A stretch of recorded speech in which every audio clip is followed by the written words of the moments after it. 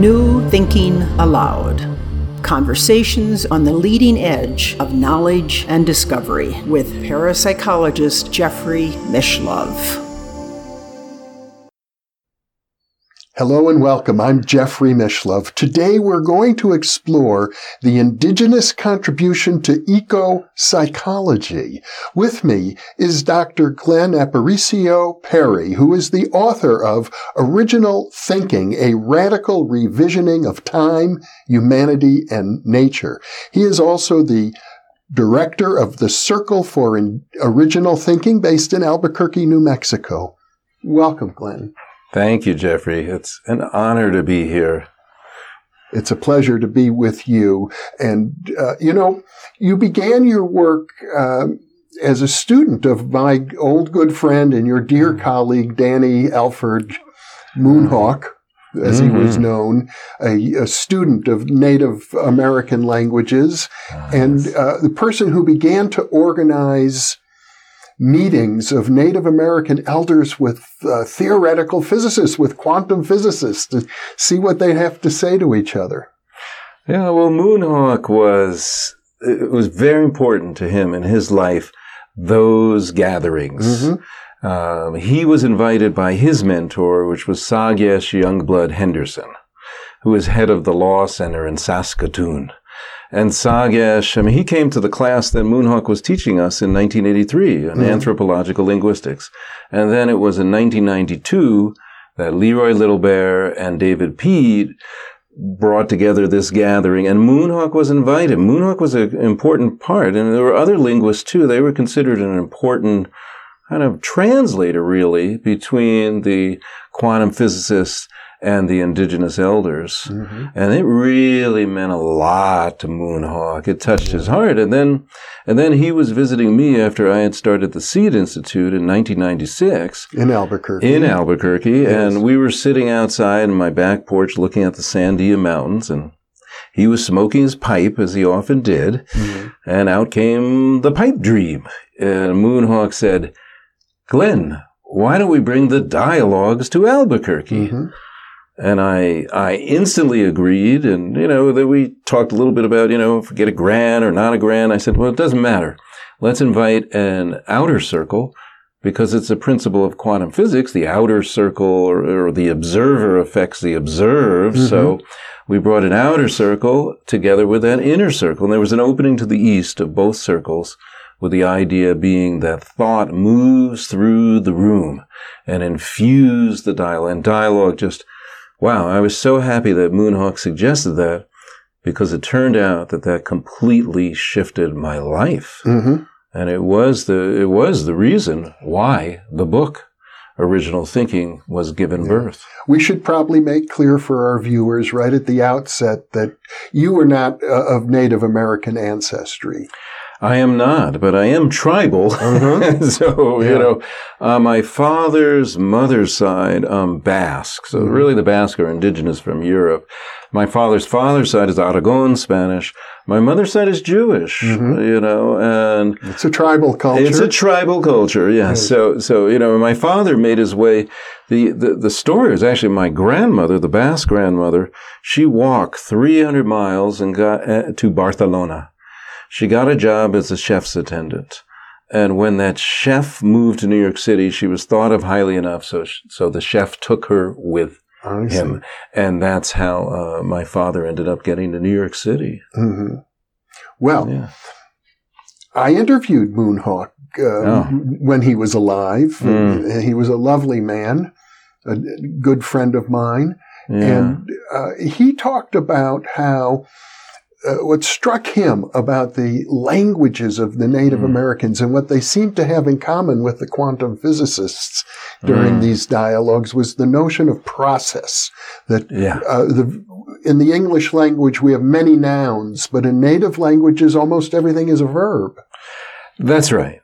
That's right. And one of the reasons why Leroy was interested in approaching David Bohm was because of that.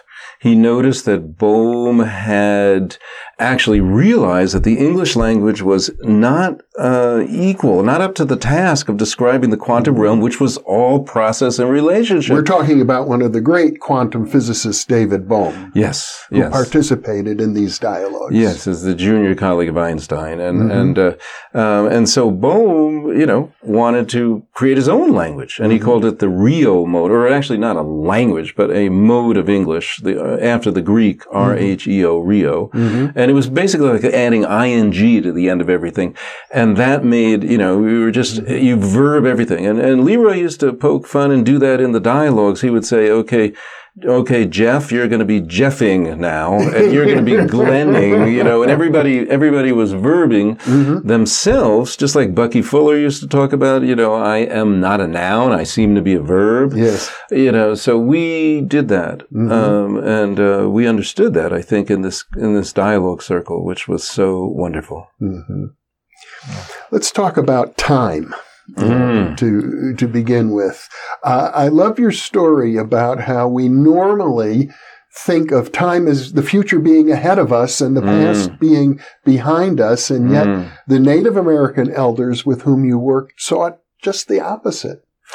Well, I learned from Moonhawk that the ancient Greeks, we don't have to go to indigenous culture right away. So for the ancient Greeks, the past was ahead of them because it had already manifested. Yeah. And so where they had eyes to see, the future was behind them, which was enveloping them from behind. It's not really a line, but the future was all behind. A little like Carlos Castaneda talks about death stalking us from behind. So yes, the future is manifesting through us. So the ancient Greeks are very similar to today's Maori, who talk in the same way, talking about it's the past that's in front of them where it's already manifested and the future is behind. And even talking about front and back, I suppose, it's not normally presupposes linear thinking. And yet indigenous people they don't think linearly the way we do, like a straight line. They don't see time as a straight line. That's right. Well, I'll just come out and say it. I said in my view, it's correct. Linear time is a complete illusion, which Einstein understood. He would just say it's just, albeit it's a very persistent illusion. Yeah. But it's a total illusion. Time does not happen as a line. So why are we so addicted to that? That's kind of the things that I write about in the book, Original Thinking. And a lot of it is it's not just convention. Some of it has been come about because of all kinds of means in the culture that reinforce that. One of them is in art, is in linear perspective in art. So that happened exactly 600 years ago, 1415. Brunelleschi, pokes a hole in a painting. He puts a mirror behind it, and he has the best of intent. He wants to paint the world as God saw the world. He wants to create a 3D illusion on a 2D canvas. And all he's done is create an illusion. Because we really have our view of the world could be immersive. We have two moving and very watery eyes. And that's how we really are perceiving the world. And yet, if you think about linear perspective, it's a view from one stationary eye, and it projects these lines onto the future. And that's what you're talking about. That's why we started to believe that the future was ahead of us. And then, Jeff, we took the extra step. If the future is ahead of us, now we're going to try to predict and control it. And that's really the advent of Western science that really came about in the Renaissance. It's also the advent even of the simplest things, just like a clock, because before then we really weren't using clocks. We were using astrolabes and we were using sundials, but we kept moving and, we keep moving toward further and further abstraction from the natural world to describe time. We've made time our own. We've created this complete fiction, time, and we're now living our life by it. We're dominated by it, you might say. We're all colonized by time. Particularly, it's not like we just colonized indigenous people. We colonized ourselves first. Mm-hmm. And that's the problem. Well, when you talk about perspective in art, one of the things that perspective, I suppose, reinforces is the idea that I am separate from the rest of the world. And yes. I suppose if we were to get to the very fundamental ground of indigenous thinking around the world and mystical thinking in every culture around the world, it's that this separation is an illusion. We are connected with everything. That's right. Oh, you couldn't said it better. So it's very ironic that what comes after, in the Renaissance is the Enlightenment, and then we start to describe people that are enlightened as having the penetrating rational thought that penetrates the world. When, of course, if you're talking to a Vedic sage or something, someone from India, we're talking about enlightenment completely differently, just like you spoke of, as enlightenment breaking those veils of illusion that pretend that we're separate from the world. Mm-hmm. We become interconnected with everything. And that's that's really more enlightenment. Yeah. Well, since you've brought up the notion of the Vedas. Okay. And since I introduced our program as having to do with indigenous thought, one of the points you seem to be making is that there is a commonality, not only amongst the different indigenous people, but amongst indigenous people around the world. The animistic and shamanistic worldviews that they hold is in many ways corresponds with and is sympathetic with the mystical viewpoints of Asian religions, for example. Yes. I mean, we really truly are interconnected with everything. We couldn't exist without the trees that are giving out the breath of life that we're giving back to them in a sacred circle. We couldn't exist without the sun that's giving us light, life, and energy. We could not exist without the elements, So this is something indigenous people are talking about, but I think it's very well understood in ancient Greek culture, in our own traditions. We used to understand that the air wasn't empty. The air was aware. The air was pneuma. The air was ruach. The air was prana. Whatever These word you use. These are all words for spirit. Life, energy. And when you say life, I think you are really speaking about consciousness. Yes, itself. Yes. Everything is alive. Everything is conscious. Everything is in relationship with us. Yes. So when the Buddha talking about thought and consciousness arising, that is true. The Western worldview that went down the road, and you've investigated all this stuff in your, over the course of many, many decades. But when in the West, when we tried to pinpoint the arrival of consciousness, when did consciousness come in? Some epiphenomenon of brain or something, some more evolved, complex critters. That's kind of the wrong path, I would say, because it's always there.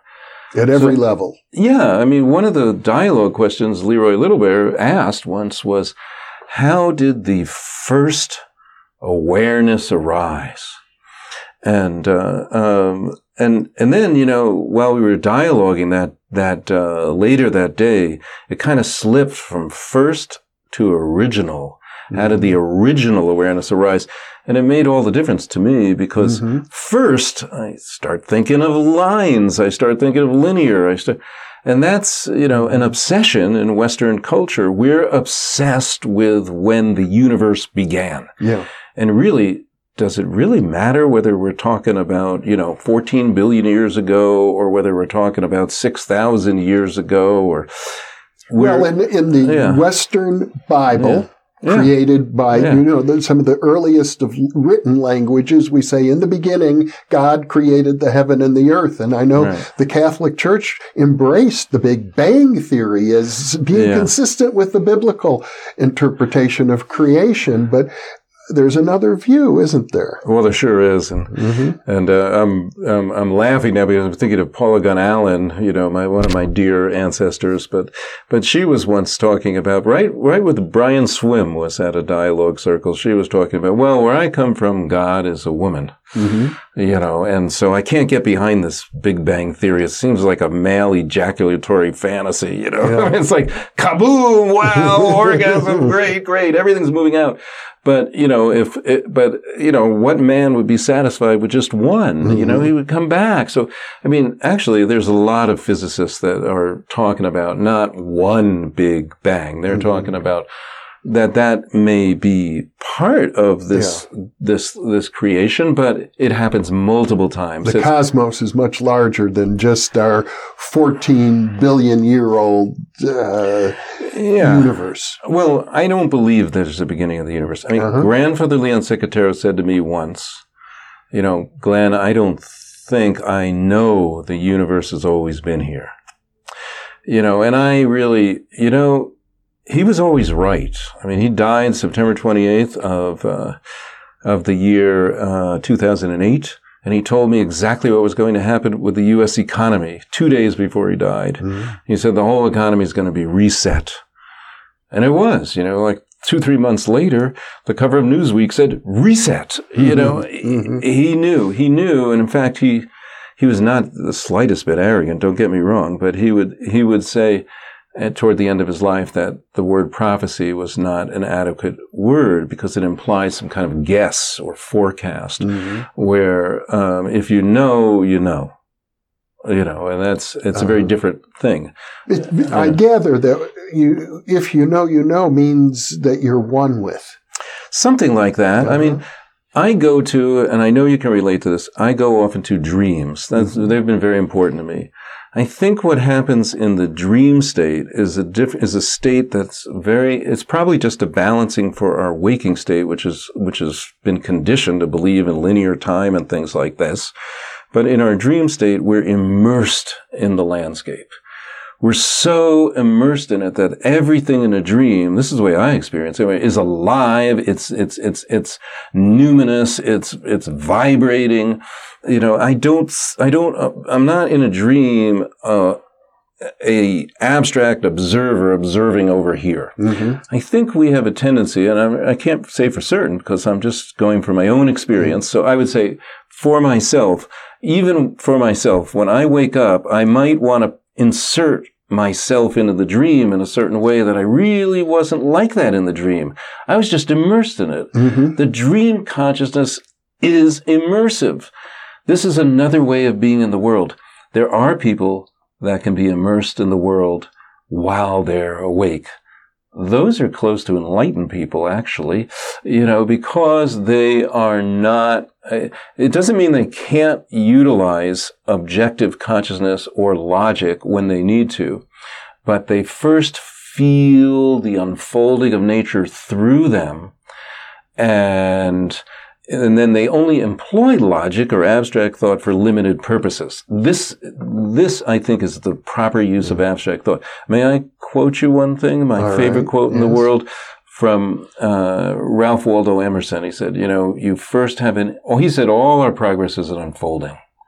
You first have an instinct, then an opinion, then a knowledge, as the tree is root, bud, and fruit.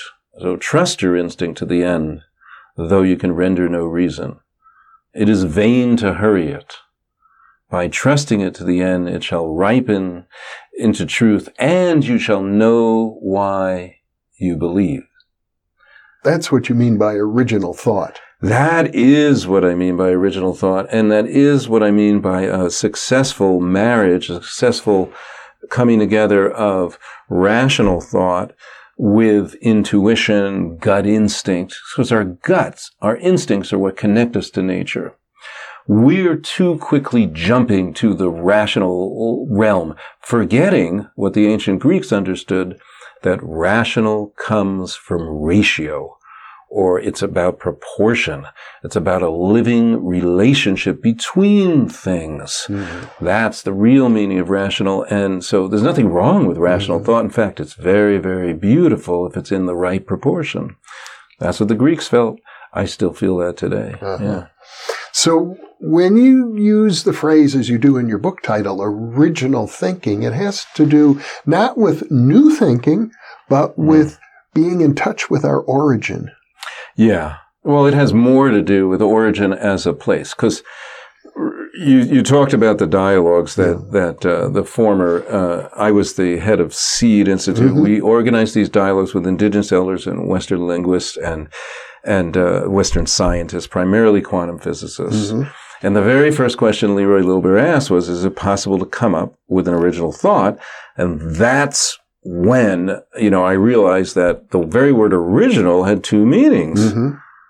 For the Western people in the room, including our mutual friend Moonhawk, mm-hmm. tried to think of something brand new that had never been said before or done before, mm-hmm. and he went right there. Yeah. And he went to try to think of something novel, which mm-hmm. is a very hard thing to do. Yeah.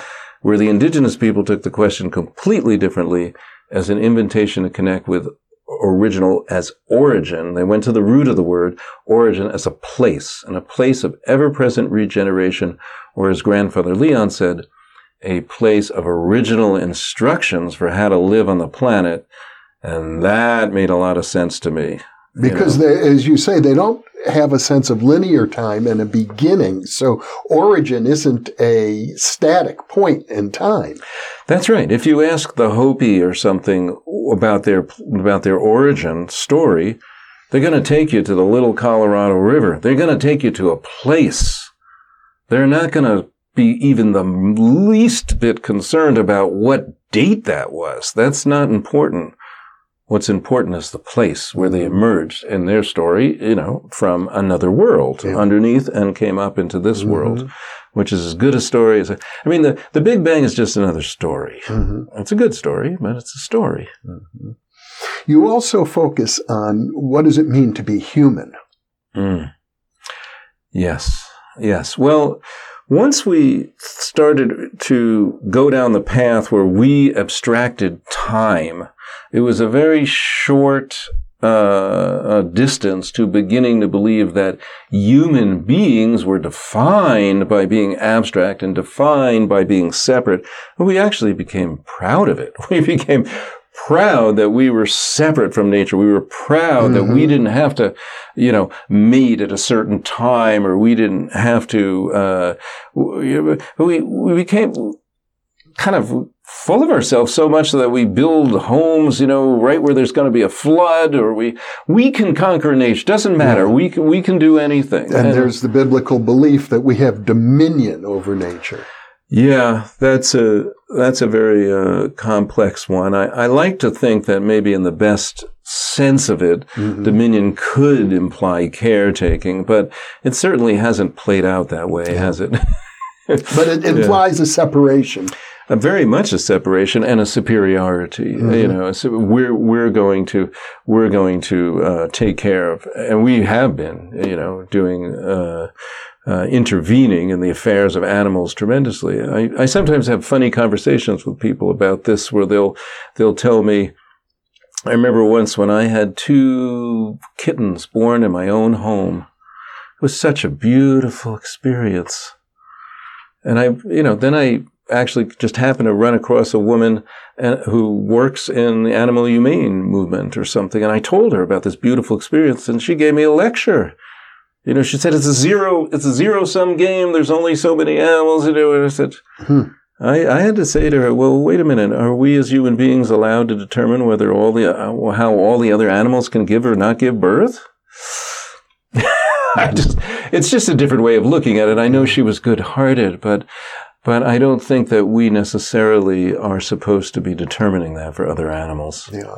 Well, the very notion of eco-psychology, as popularized by Theodore Roszak and many other people now, is that we have to have a whole new sense of ourselves if we're ever going to get out of this ecological mess that we're creating. We're living in the midst of one of the world's great mass extinctions that we are creating. I could not agree more. So in my opinion, the most important thing that has to shift is that we have to remember the source of our consciousness, which is the elements of life. We have to reconnect with them, and until we do that, we're going to continue to be othering the earth. Mm-hmm. And that's why we can drill for oil through water. But if we were thinking a little bit differently, if we were realizing we're 70% water, that water out there is us. We're connected to the water profoundly. We wouldn't be drilling for oil in it, would we? And that's what I've been blessed to learn from indigenous peoples, particularly like the Hopi, who... That the body of the earth itself and the water is our body. Well, yes. And our thoughts come from that. Here, I can almost prove it to you. I can't really prove it to you, but, in a Western sense. But look at the way we even speak about language. We speak about it as a stream of consciousness. Mm-hmm. We speak about mainstream thought. Yeah. We speak about underground thought. We speak about, or we depict, cartoonists depict thought as a cloud. And we talk about people with their head in the clouds. Yeah. Now we want to save information on the cloud. What we want to have is a brainstorm, and all of that, all of those words, all of those supposed metaphors, I would submit to you, are not metaphors. It's actually the truth. That is how profoundly, intimately interconnected our consciousness is with the movement of water. See, we already know this about the tides, but it's also the hydrological cycle. We're connected with the movement of water because we are water beings. We're feeling that. And that's what I'm talking about with original thinking, is that connection to the source of our consciousness. Does that make sense? That makes perfect sense. Yeah, good. Yeah, it does, Glenn. Thank you. And you're really hitting the nail on the head, that this is a very profound understanding. I know your exposure to these indigenous ideas changed your life, and I hope it will help to influence the lives of our viewers by sharing this. Thank you so much for being with me. You're very welcome. Thank you, Jeffrey. It's an honor. And thank you for being with us. Be sure to check your listings for part 2 of our 2-part series on the indigenous contribution to eco-psychology.